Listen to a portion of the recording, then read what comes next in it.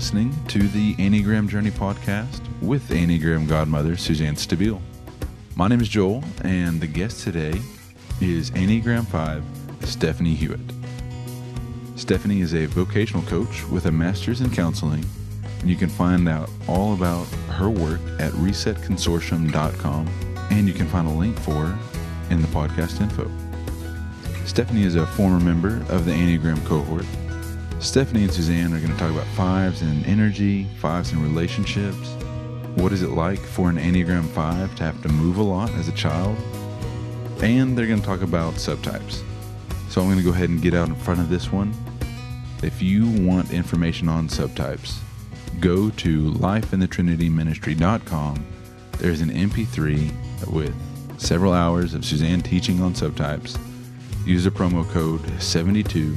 That's the number 7 and the number 2 at checkout to get that MP3 for $20. Suzanne suggests that nobody really dive into subtypes until 3 to 5 years of their Enneagram journey, that it can be pretty confusing at times, and it can also, in unhealthier spaces, be used as an excuse for behavior.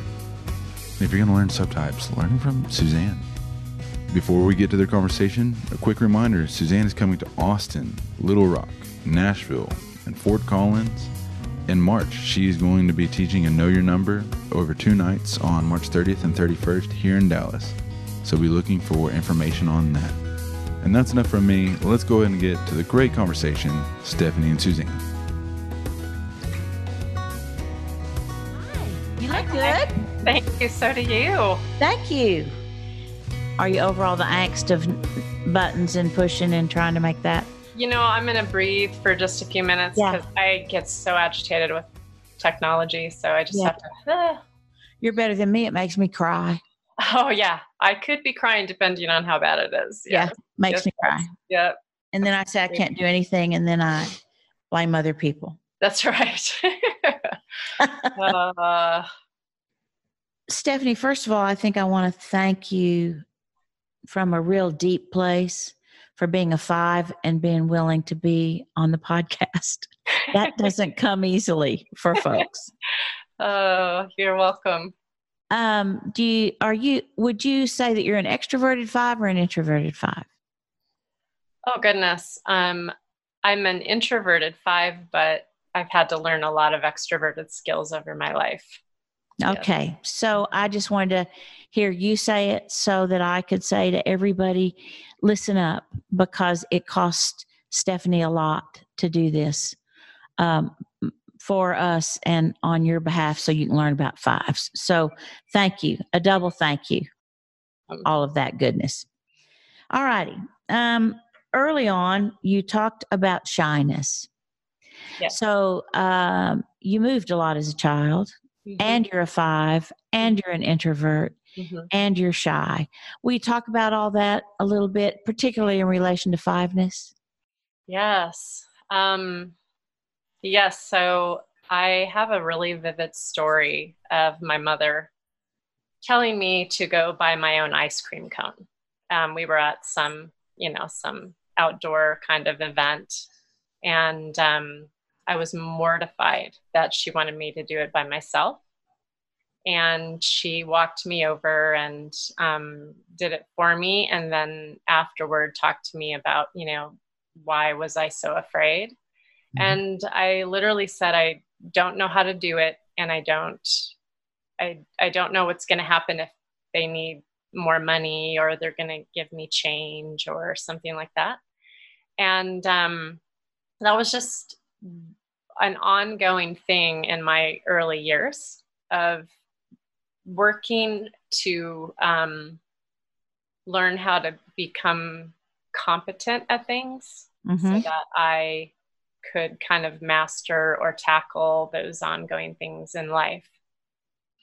Okay, you're the first 5 I've ever heard talk about the future like that, in terms of my fear was not engaging with the person, is what I'm hearing, but it was engaging with the unknown and expectations that I might not be able to meet. Is that correctly put? I mean, I was definitely concerned that I would look foolish with the person if I didn't know what I was doing, but it was more the bigger picture of not feeling like I'd be able to manage in the large scope of knowing how to do things. Yeah. Wow, thank you for that, because that's language around what precedes uh, feeling incapable and incompetent. And I don't think I've ever connected that to fear. I connect it to that's what makes you uncomfortable or makes you angry or makes you a little bit more cynical or sarcastic with people. But I hadn't thought about looking at it from what preceded that. And I should have, because you're in the fear triad. So Right. it's afraid of that reality. Yes, And absolutely. how old do you think you were?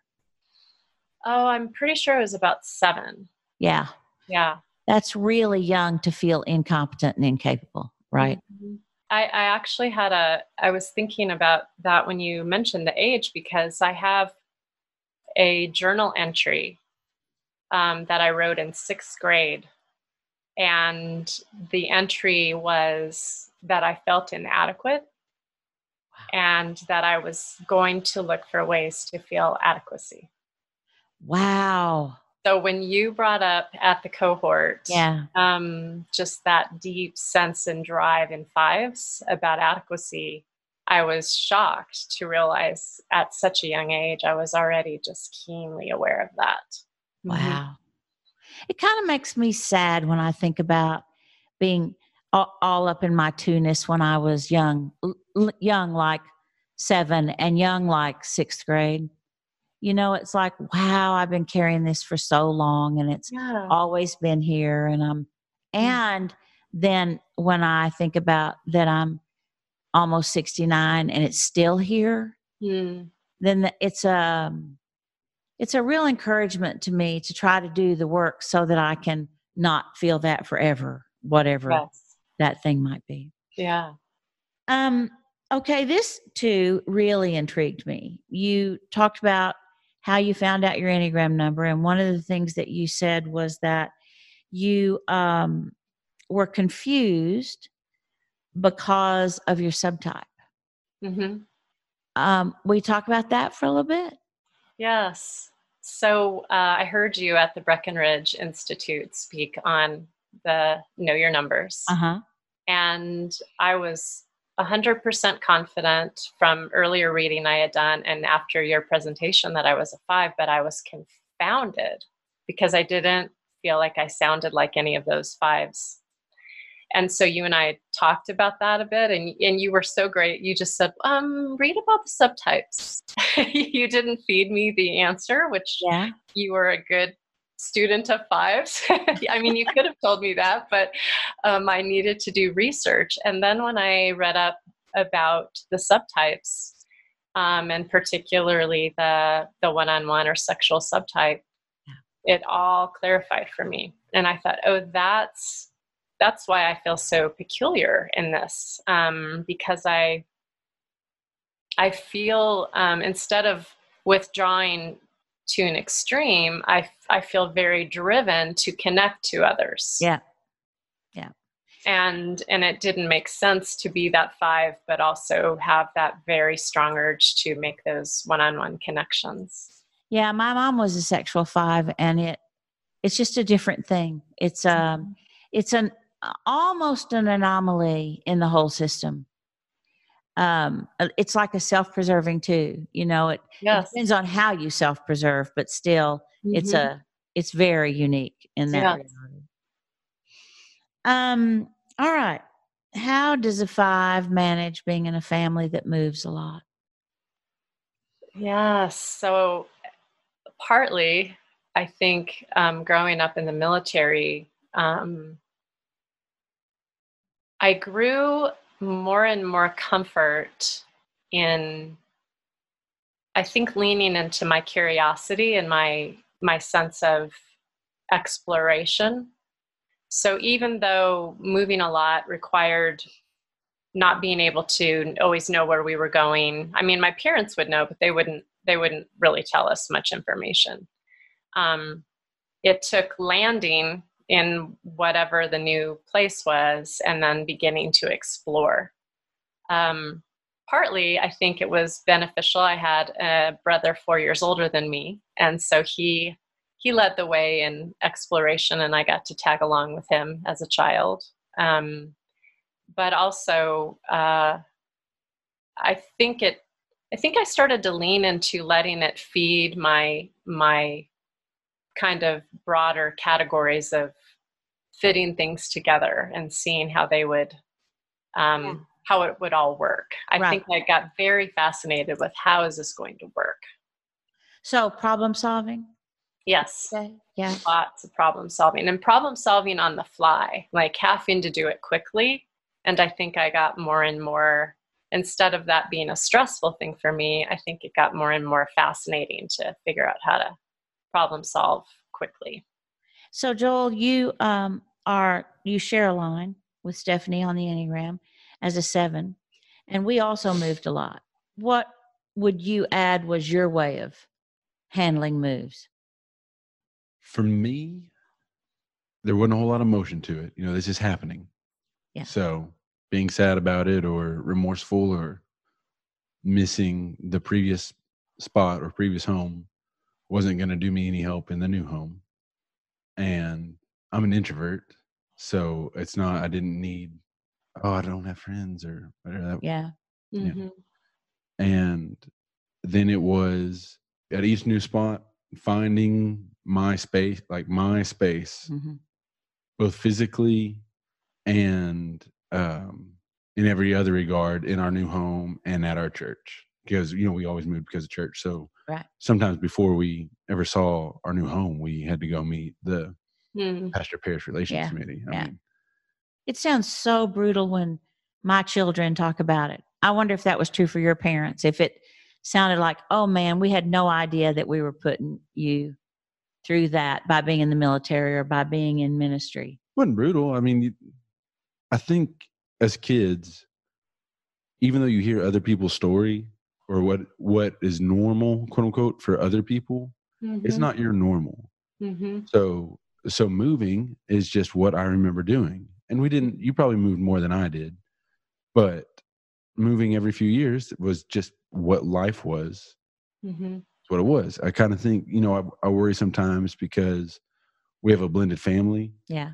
And so with the children going back and forth, I worry about that, but it's what they know. Yeah. We got divorced very young, both my wife and myself. And so they know 2 houses. Yeah. That's the life they know. They know that other people live at one house and don't know 2 houses. But it's, it's not I don't think they feel like they're missing out. Yeah. Or that they're being put out. So I didn't mean for that to sound like it was awful moving a lot. No, it didn't sound that way. It's just like when I hear my children talk about the things they had to adjust to. Yes. And I wouldn't have wanted that for you. It was our life. And we also moved 5 times in 8 years, and then we stopped moving, but it was our life, and it's just hard. And each Enneagram number struggled with something different. Yeah. It's not just easy to move. Yeah. But there are different aspects that were easier for some of us and others. And moving is easier in general for some numbers than others.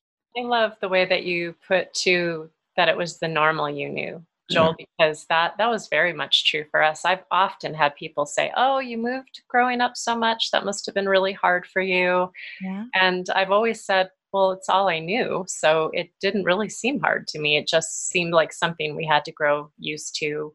And I think the other gift to the military is everybody on the base that you're living on has been moving to. And so you have that common culture of feeling uprooted a lot. And there was just something about that commonality that helped. Yeah. Honestly. Yeah. And I think this might be true for all future-oriented numbers, possibly. But if there's all of that moving or whatever the story is, and there is an absence, I can understand that trauma, some sort of event could throw a wrench in all this, of course. But absence of that, all that, like if you are in a good spot right now, then that all got me to here. It's not Looking back. yeah. Yeah. That moving, it's a non-issue. I think there are other numbers I can see, 5s even possibly, but I don't know why I just automatically want to go to 4s. But kind of looking back and if only we hadn't moved. If there was this, and this place was terrible, so I was glad I got out of it because of all these reasons. Yeah. But this place was wonderful, and I wonder what could have happened if we had stayed there. Yeah. And I never wondered what could have happened. I always had an imagination. Yeah, what's going to happen? And what would have happened. Oh, there Instead you go. of what could have, what would have. All right. Well, you guys share a line on the Enneagram, so I want to play with some stuff right here because you also share a common experience that affected your life. We don't get that opportunity very often. All right. So for everybody listening, 5s go to 7 in stress, but 7s go to 5 in security. And Stephanie, you're oriented to the past. Joel, you're oriented to the future. And both of you are introverts. So Stephanie, we'll start with you. How does the move to 7 help you? It does a couple of things. I suppose it's both the 7 and the 8 move that I do. I need the energy. Let's talk for 1 second before you keep going beyond energy about the 5. That's astonishing. In all of the Enneagram system, to think of a 5 moving to 7 or 8 is a big, big move. It is a big move. Yeah. You know what is so funny now, Suzanne, is I can't even remember the full context, but I could tell that I made an energy move to 8 in the situation I needed to handle. Mm-hmm. And I was in my Jeep by myself, and I laughed and said, "Oh, hello, 8," because I was so aware of the energy move that I was shifting to. Yeah. And so I've grown a little more comfortable with that move in stress also, that some of that 7 energy can be helpful for me because it keeps me a little more lighthearted, a little bit more sometimes getting resources like, humor or spontaneity or a sense of open-handedness. Like I'm not going to get too convinced it has to be this way. It can expand and grow, and it's okay to do it that way. Also, honestly, that reframing piece of 7 when I'm in stress is actually tremendously helpful. Well, there's a vote for reframing. That's good for 7s. Uh-huh. And have you learned enough about the move and about the Enneagram to just get 7 stuff when you need it, or just get 8 stuff when you need it, instead of it happening to you? Are you beginning to draw on it? Yes. Well, I would say both and. Because of the stress piece, and because I will tend to not feel it when I'm under stress, I am sometimes taken aback when I realize how scattered I'm getting in 7. And are you saying that you don't feel it because of the reality that 5s are disconnected from their bodies for the most part?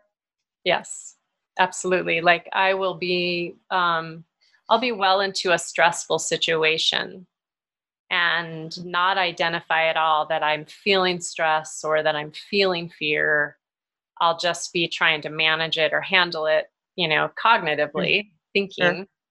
And then it will catch up with me. And then I'll say, oh, wait a minute. I am feeling stress and I'm feeling fear, and I need to acknowledge that so that I don't stay on this kind of spiral of scatteredness and disconnection from things that are going to help me right now. That one's trickier. Yeah. How do you feel it in your body? That might be really helpful for folks to hear. Are you aware of how you feel it? What I've noticed more recently is I notice it in my breathing. I Oh, can tell my breathing is more shallow, uh-huh. or I might find myself trying to take more deep breaths. And then I realize, oh, wait a minute, I'm experiencing like a fear or an anxiety that's affecting that. And so I'll more intentionally take more cleansing breaths and not the very shallow ones. That's very interesting to me because my friend Carolyn, Carolyn Yes, being around here, yes. but she sighs a lot. Mhm. She'll walk into her room and go, and I bet you she's trying to get more air. And Yeah, I never had thought of that. I yeah, thought she was just sighing, just getting yeah, old and sighing. right. So I'll I'll I'll find it interesting to talk to her about that. Mm. One of the things that you said and what you shared with us is that you love the word astonishment. And I am so intrigued with the fact that you use that word. I think fives have a tendency to look to be astonished, but I don't know that there very often are. Hmm. So, talk to me about the quote and Yeah, astonishment and how yeah. all that plays into your life. Oh, that quote was a very distinct gift from God. I got this quote from a friend of mine on my birthday, and it was from Annie Dillard's book, The Writing Life. And she says, "Why do you never find anything written about that idiosyncratic thought you avert to that thing you find interesting that no one else understands?" Uh-huh. And then she goes on to say, "Because it's up to you." And the quote ends by saying, "You were made and set here to give voice to this, your own astonishment." Wow. And it's such a remarkable quote because it captivated me. I thought that is absolutely true. I look for ways to be caught up in my astonishment, and particularly in my work, being able to really partner with people that are creating changes in their work and in their vocation. I get astonished by seeing that the gifting and the abilities that show up in other people. So it really fuels my work. I mean, for me, that quote happened, and then I really made a profound shift in my work, and I made all of my work about being a partner with others as they create strategic work resets. So the thing about that that's fascinating to me that I'd like for us to talk about Hmm. is that fives generally don't like change. So the fact that you're walking with people who are making changes and intentionally resetting Hmm. their lives has to mean that that comes from um, a unique gift that you have. And I would wonder if you've experienced difficulty with change and reset so that you want to be able to walk people through that. Is that all correct in terms of assumption? And can you talk about that for a little bit? Yes, yes, it is. It is both very correct. I had to very dramatically create my own reset through a very difficult divorce. But I think the thing that makes me comfortable as I journey with others in their resets is I become more astonished by watching their unique gifts and abilities show up when I'm working with them. So instead of the focus being on, whatever has caused somebody to have to walk over that threshold and into a new sense of work or a place of work, I get very captivated in saying, okay, let's really explore who you are and what's showing up in your work. And so we get to do this tremendous, fun kind of archaeological dig of them and discovering their different gifts and abilities. And then it's almost as if the stress of change takes the back seat and the joy of discovery takes the front seat, and then it becomes less stressful. I'm sorry to interrupt, but that's so great. That is such good language for fives, because fives don't like change, but they do like discovery. Sounds like a nice 7 reframe right there. Just throwing it out there. Definitely. This isn't change. This is new discovery. Mm-hmm. Yeah. Joel, what gifts does 5 give you? And then you're next, Stephanie. Okay. If I were to visualize it, like, it's easy for me to jump lanes from one thing to another thing. And I feel like 5s stay in one lane. And when they start something, they, like I said, want to go deeper and go all the way through it and on that journey to completion. Like, it's especially for 7s like 5s with the planning. Because I've got the idea, and then the planning stage is where if I just stay with 7, it doesn't get done. But if I've got that 5 energy, then it can see its way to the end. And it's usually pretty great.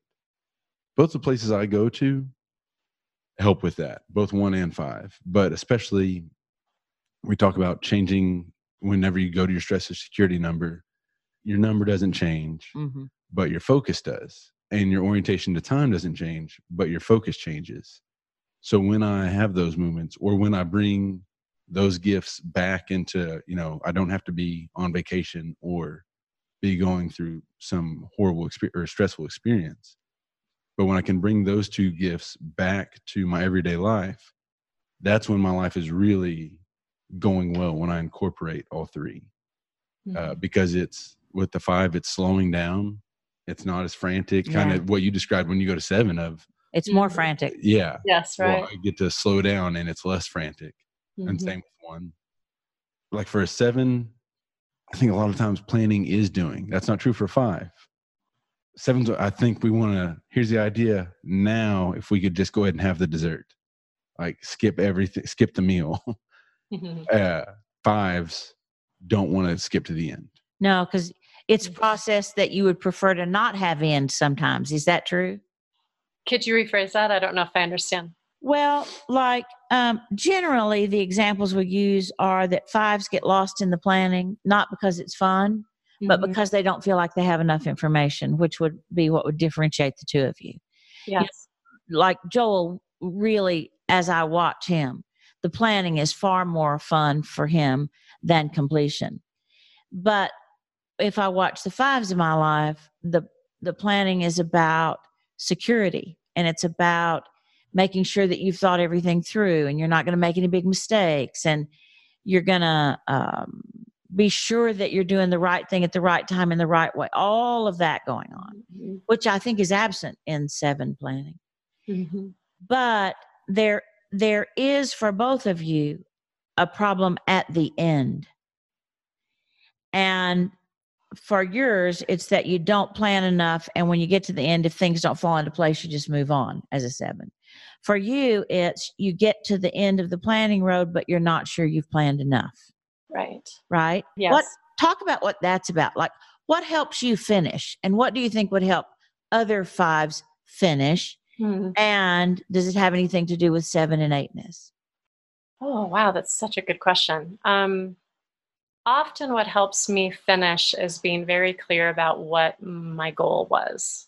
So if I'm getting ready to do, a talk, or if I'm doing some kind of work project, if I can re-anchor to, what do I want my participants to really take away, and it gets tied to meaning, then I do a lot better getting to that end and feeling good about, okay, there might have been a few things that didn't happen, but I know I reached my goal, and I know I gave to people what was beneficial for, whatever the project was. Sure. So let me ask you a question, another question about that. Yeah. So is that because, or is it true that because you have limited energy, it matters a lot that you be able to look back and know that the energy you gave for that was wisely given. Yes. Yes, that's a very good way to say that. Yes, because I've had obviously more than a few times where I look back and I went, oh my gosh, I expended so much energy and it did not meet the goal. It didn't Right. do what it was supposed to do. And it almost that futility is profound. It's hard. It's very hard. Hmm. That's very interesting. So does it feel like failure or does it just feel like loss? Which for me are different, but they might not be for you. Right. I think recently I would name it more loss, like Mhm. actual grief. Yeah. Yeah. Because of wasted energy. Yes. Interesting. Yes. Hmm. Let's talk about astonishment a little bit more. What astonishes you? Well, I think the reason that quote captivated me so much was I feel like I'm a midwife to the emerging of the Imago Dei in others. Uh-huh. So I feel like my astonishment is watching something of God show up in how people live into their life and their work. Okay. So I get astonished when I watch somebody just do a particular thing that only they are designed to do, Mm-hmm. Mm-hmm. or I get astonished when they bring some kind of creativity or some unique perspective, and they put it in language or paint it or design it, and it shows up in a way that it impacts the world they're in. Right. I get completely, I marvel at it. I actually feel kind of that sense of marvel and astonishment. And sometimes I'll be sitting with my clients and I'll just smile this huge, toothy smile at them, and they'll go, "What are you smiling about?" And I'll try so hard to put into words what I just watched arrive. Sure. And I try to give them a view to themselves that they don't always have, because it's remarkable. Yeah. And I think people feel so isolated and so alone so much of the time. Mhm. So it's interesting that someone who really values time alone Hmm. sees so clearly when um, God shows up in somebody else's life in unnamed, unplanned, but from your perspective, predictable ways. Yes. That is, of course, astonishing. And if we're not astonished, then we certainly, certainly should be. Yes. Yes. Because people really are so remarkable. Honestly, there's such beauty and just a deep sense of wonder Yeah. at seeing people be who they are. Right. And Right. it is a delight to be able to see that in others. I feel you asked the question earlier, what are some of the gifts of being a five? And I'm just feeling emotional even thinking about it. I do. I feel that gift. Witnessing. Yes. Witnessing is a thing, isn't Yes. it? Yes. Yes. It is a thing. Yeah. Yes. That's a perfect word for it. Yes. We talked a minute ago about orientation to time. And I'm curious, the fives that are close to me in my life, when they're talking to me, the way they talk to me is just about the past. Hmm. Is your talk style like that? I have to tell you, I really understood what you meant, Suzanne, when you taught about orientation to time with fives. So this is another place where I feel like a bit of an anomaly, because I get so captivated at what's possible that I kind of feel like perhaps, I don't know if it's, I don't, maybe you would know better if it's seven energy or eight energy, but that sense of what's possible and possibilities in the future often are what I find myself thinking about. I Yeah. think that might be a four wing gift. Yes. Fours are their orientation to time is also the past, but they dream of a future that has other possibilities. And they dream, of course, in Technicolor when they dream, right? Like Yeah. because it's that's a thing that also that can come from 7, because 4s and 7s both look to the future with great hope for possibility. 7s don't question it, and 4s then land in, but it probably won't happen for me. Sometimes that's a landing spot for them. Yes. I do think that I have a very strong 4 wing. In my younger life, I would have almost guessed I was a 4 for a long time. Yeah. Yes. So I think that combination of head and heart is what helps you relate to people about what they want their future to be, not what you see as a possible future for them, which is being able to assimilate what you learn from them as opposed to put on them what you think would be good for them is a 4-5 combination, 5-4 combination for sure. I think. Yes. Yeah, that makes a lot of sense. What do you wish young 5s, and I certainly am not being disparaging about your age or mine, but by young, I mean under 35, not little bitties. What do you wish young 5s knew about 5ness? That is such a good question.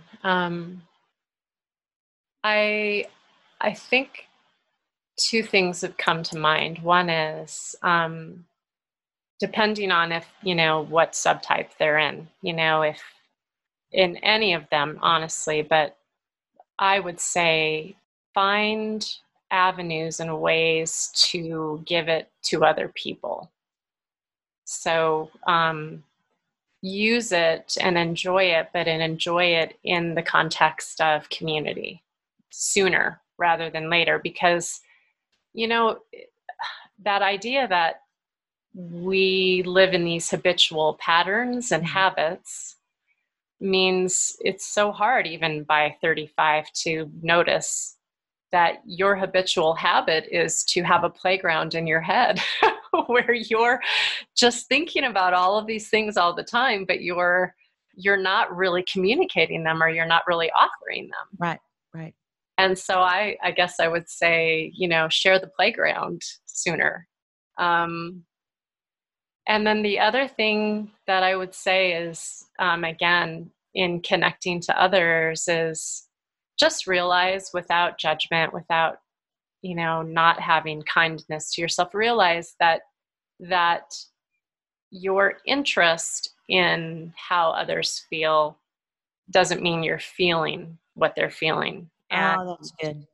that you really do have to do additional extra work to have empathy and compassion and ask them more questions about what it is they're feeling versus just being interested in the fact that they're feeling something. You've done quite a bit of Enneagram work. Do you think you could talk for a minute about thinking your feelings? Yes, I think. Let me try. So I laughed out loud during our cohort when you talked about that, because of how readily I will, if someone says, "What are you feeling?" I'll say, "I don't know, let me think about it." Yep, exactly. And then I often cannot put specific words to what the feeling is. I will describe the feeling by kind of maybe outcomes or what it produces. But I won't necessarily be able to say, well, I'm feeling sad. Instead, I might say something like, well, I can tell I want to withdraw. Right. And so it's so funny. I feel a little bit like an artful dodger. I don't mean to do it, but I'm translating it to an activity or a product or something like that versus trying to actually dig down to the feeling part of it. Yeah, you belong to the Enneagram space where artful dodging is part of the deal. Like it is part of the deal. So I want to talk with you a little bit then about loss and fiveness and feelings that you can't dodge and that you have to live with and live into. And as we transition to that, I want to know if there's a way that people who care about fives, in your experience, is there something that helps you feel your feelings rather than think them? Is there something we can do or something we can say that helps you not dodge but feel safe at the same time? One of the most effective ways, and I have a few friends that are very good at this. One of the most effective ways is if I'm talking from my head about something that has been profound in loss, and I've had a lot of loss in the last 6 years. Right. They will say to me, "Oh, that sounds hard. And it sounds like it could be," and they may fill in the feeling word for me. Uh-huh. And these people know me well enough that they pause and they wait and they don't try to fill the space in. Oh, yep. Leave the silence. So they'll just have given me a feeling and then they allow it to sit there with us. And invariably, it will allow that process to move from my thinking about my feeling to my heart. And then I will feel it. Or they're secure enough. If I say, no, it's not that, and I kind of wait there because I don't know how to fill in the next statement. It's this. I don't know what the this is. They might try to give a few more words. Well, then what about this or what about this? But they're secure enough that if I've discounted it or dismissed it as not true, that they'll keep trying because they know that something has been going on for me and I'm trying to be present with it. I just can't do it. name it or articulate it or connect to it right in that moment. Okay. Are you able to know what it is by yourself, all alone, even though you can't articulate it for somebody else? Do you mean, am I able to put words to it if I hear somebody else talking about loss? I mean, if you're struggling with loss and you are having feelings about that, can you articulate for yourself? Like, do you know what the feelings are, even though you can't articulate that for somebody else? It takes me a good part of a day to get there. Like it doesn't come automatically at all. And generally I have to bump up against it a few times and then it occurs to me. But it's kind of funny. It often occurs to me through some external, because I practice centering prayer. And so maybe I'll say to myself, I'm noticing, Stephanie, that you're really angry. Right. What is that? And it's not because I feel the anger. It's just I'm noticing some activities that I'm doing that are angry. Like I'm, talking back to a lot of drivers, or I'm agitated about the dog barking, or, Yeah. And I'll almost have to talk myself through it or into it. Like I'll just have to notice it. I'll notice it out loud. And then I'll start to say, what is that about? And then I'll connect more to what the feeling is that's kind of fueling all of it. Sometimes you say, I don't want to. I must be angry about something, or I must be hurt about something, but I don't really want to figure it out. Yes, ma'am. I sure do. I'm not going to give myself to that. Right. Yeah. Oh my goodness, because back to the energy source. Right. Exactly. It's too costly. Yes, way too costly. Yep. Okay. You've heard me say more than one time and discuss that I think it is more brave for 5s to show up for a relationship than any other number. That intimacy costs you so much and you have to give away so much that showing up is just very brave. Mm. When a relationship is broken, do you feel like maybe that was all the bravery you had for that? Or do you feel like, okay, now I've been brave, I know how to be brave again? I think 5s struggle an awful lot with how to get in a relationship, with what happens if a relationship ends, around whether or not to get into another relationship. So these are the last 2 questions, but they're hard. Mm-hmm. And the first one is, do you have a sense of, I'm brave now because I've done this and I can do it again?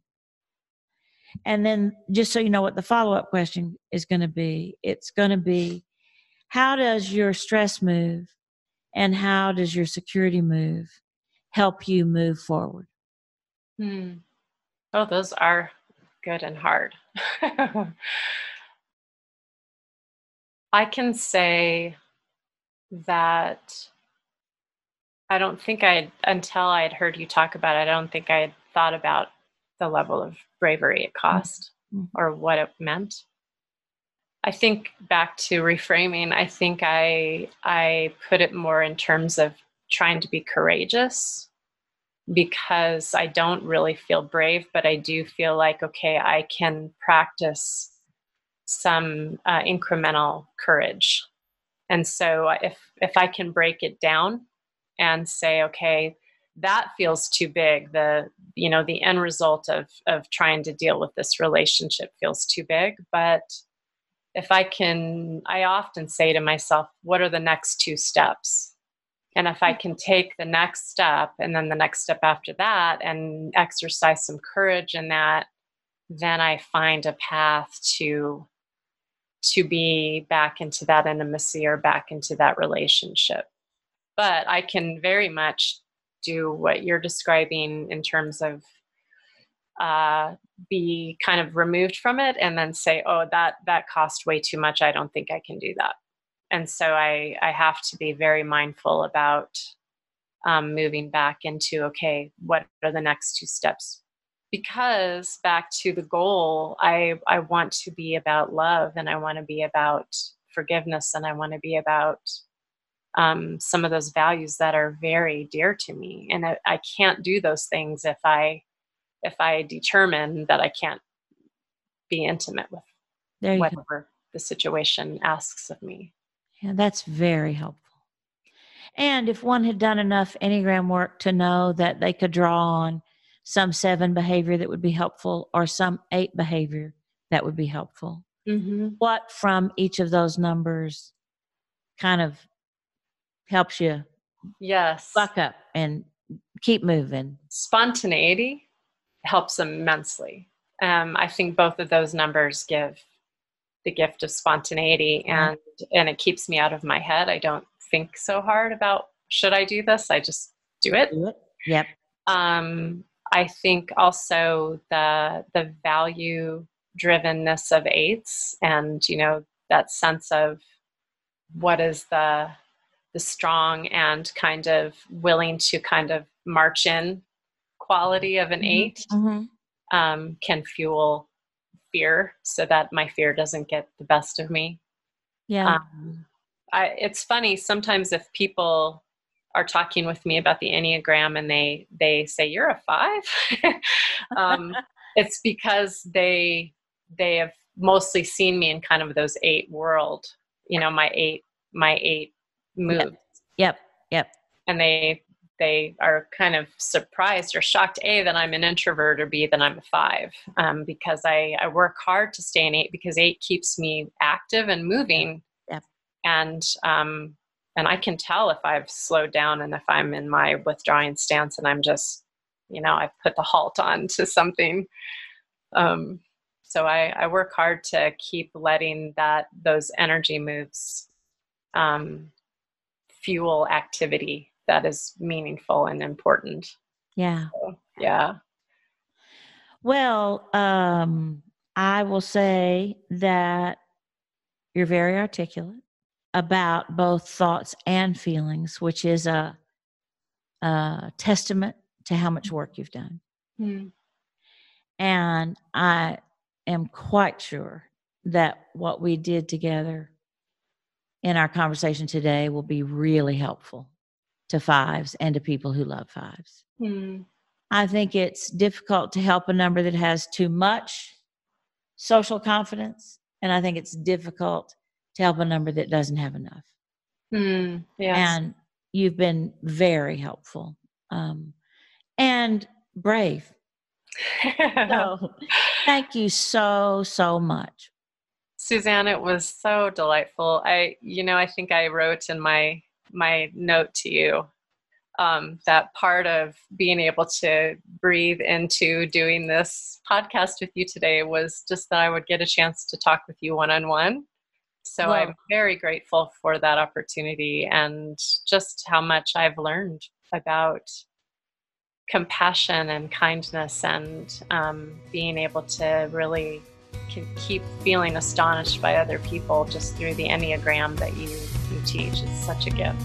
So thank you for letting me join you. Oh, you're so welcome. Come see us. Yes, I will.